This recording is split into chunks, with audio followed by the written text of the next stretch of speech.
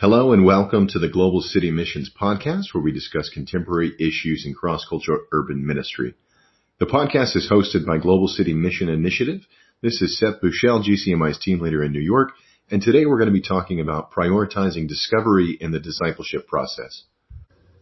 I try as often as possible not to answer questions when I'm doing Bible studies. Let me give you an example. I was studying scripture with this couple from Seoul, South Korea, and we would meet up once a week in Koreatown in Lower Manhattan, and we're working through the Gospel of Mark. During our second week of the meeting, the girlfriend of the couple said to me this. She said, "I can see now why Jesus is good news to poor people. I'm not poor. Why is he good news to me?" Now, this is not a difficult question to answer, especially if you grew up, in the church pews, but by answering it directly, I would rob my friend of the ability to discover the answer for herself. And I might reinforce the idea that she depends on me to come to an understanding of Scripture. So instead of answering her, I said, "That's a great question. Why don't you bring it up every week until we feel like we as a group find the answer in the Bible?" My primary goal in facilitating our Bible studies this way is to create an environment in which I am not the primary teacher or authority, but Scripture is. When I'm studying the Bible with people for the first time, I really want to affirm ignorance and seeking and asking questions as positive qualities of a disciple. So instead of just answering every question, I might respond to something like, "Oh yeah, that's a great question. What do you think?" Or I might say, "Let's just read it again and see if it's clearer this time." Other times I might take people with questions to another passage in Scripture where they can find the answer for themselves. So, for example, if a parable is confusing, I might take the group to a similar parable in one of the other Gospels and ask if that makes the point clear. And again, the goal in all of this is to create a culture for those being discipled where they can begin to discover for themselves what Scripture teaches and learn to become self-feeding. And this is an inductive form of teaching which allows for and respects ignorance and empowers people to ask questions and be seekers, even from the position of facilitating the study themselves. From a strategic perspective, one of the reasons that we at GCMI want to prioritize discovery in the discipleship process is because we, as the missions catalyst, are modeling for those that we disciple that reading the Bible with others does not require that you be the source of all knowledge or be equipped to answer all the questions that are going to come your way when you enter into Scripture. Because all of our groups end with these same two questions. At the end of our Bible studies, we say, okay, how are we going to put into practice what we read this week? And who are we going to share this with? And we ask these questions because we think that obedience to Scripture and sharing the good news with others are some of the most important metrics in the lives of the people we're working with. So from the very beginning of someone participating in our house churches, they are being asked to step out in faith and to put things into practice, including evangelism. And I don't mean to suggest that we never teach anything or answer any questions, but we try to prioritize discovery as often as possible, especially in the early stages of discipling people. Because if we worked with the expectation that in order for new disciples to minister to others, they would first need to be experts or qualified teachers, then we're going to have to wait a long time into their own formation before we ever ask them to step out into ministry. And we're going to have to prioritize education at a much higher level than just spiritual formation. So let me come back to the story of my Korean friend. Every week as we continued the Bible study, I would take a moment and ask, "Hey, have you found the answer to your question yet?" And after a few weeks went by, she said that she had, and she explained it this way. She said, "It seems like Jesus wants us to see that there's more than one kind of poverty." She said, "My family has money, but I think we're poor in other ways. And so I think this would be good news to my father." And that week she called her family back in Seoul and she shared the story with them. And about 5 months later, she moved back to Korea.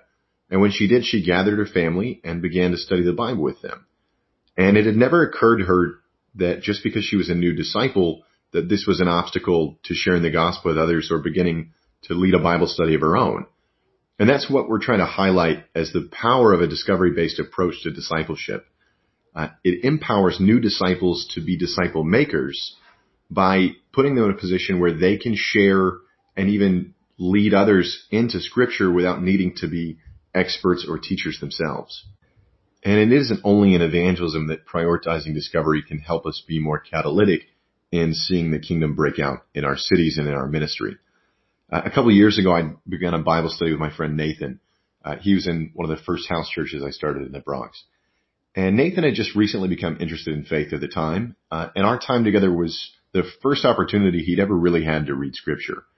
A lot of people like Nathan that could be classified as sort of the post-Christian demographic. They come from a background in which a lot is assumed about the Bible.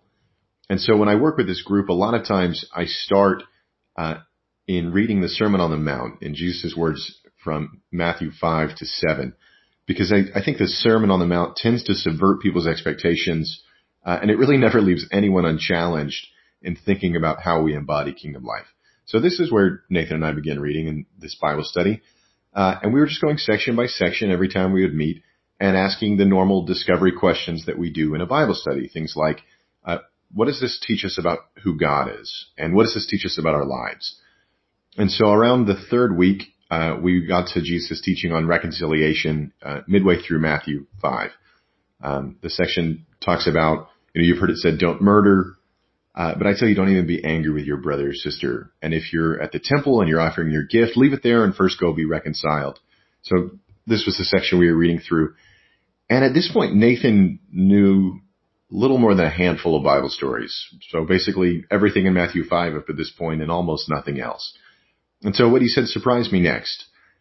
We got to our question about how we would put this into practice this week. He said, I haven't spoken to my father in 8 years. He said he recently got out of prison and I think I need to reestablish contact with him. And so that week after he left Bible study, Nathan called his dad and spoke with him for the first time in almost a decade. And later that week, he called his sister and tried to encourage her to reach out to their father as well. And before coming back to house church the next week, he called several ex-girlfriends, including the mother of his daughter, and apologized for his treatment of them in previous relationships. And he sought out their forgiveness, and he explained the way in which some of his own difficulties emerged from his past and family life. And he told them about his new faith and how it was beginning to transform sort of his perspective on things. And so Nathan came back to house church next week and he told me about everything he'd done to try and put Scripture into practice that week. And to be honest, I was relieved that he had not asked my permission or advice, because Nathan clearly had more faith in Jesus than I did that week. I think if Nathan had explained his plan to me beforehand, to be perfectly confessional, I probably would have cautioned him to move more slowly. And I would have reminded him about how damaging some of those relationships had been and how dangerous it could be to rush back in. And I probably would have pushed him to think more in terms of forgiveness than necessarily reestablishing relationship. And that's why it was good that he didn't ask my advice, because it's people like Nathan that demonstrate why discovery is so essential to catalytic work, but also demonstrate why discipleship is so risky. When we allow others to step out in faith and try to discover for themselves the implications of the kingdom of God, we allow them to walk in some really delicate and dangerous spaces, and we allow them to enter into a space that they may try to do some things that blow up in their face. And when we ask people to put their faith into practice and to go and share what they're learning with others, we really can't protect them from some of the difficult challenges that are going to come their way. And we can't take responsibility for the outcome of their efforts either. But in the story of Nathan and in the story of my Korean friend, I think that we see demonstrated the way that a discovery-based approach allows God to work in the lives of others, and that when we take this approach to letting other people discover and really seek out and experiment for themselves with kingdom life, we leave a lot of room for God's Spirit to lead them from outside the influence of our own instruction. And I think when we do that, God is going to bring about some really amazing fruit that we might not have seen come about if everything was just flowing from our own resources as teachers and instructors.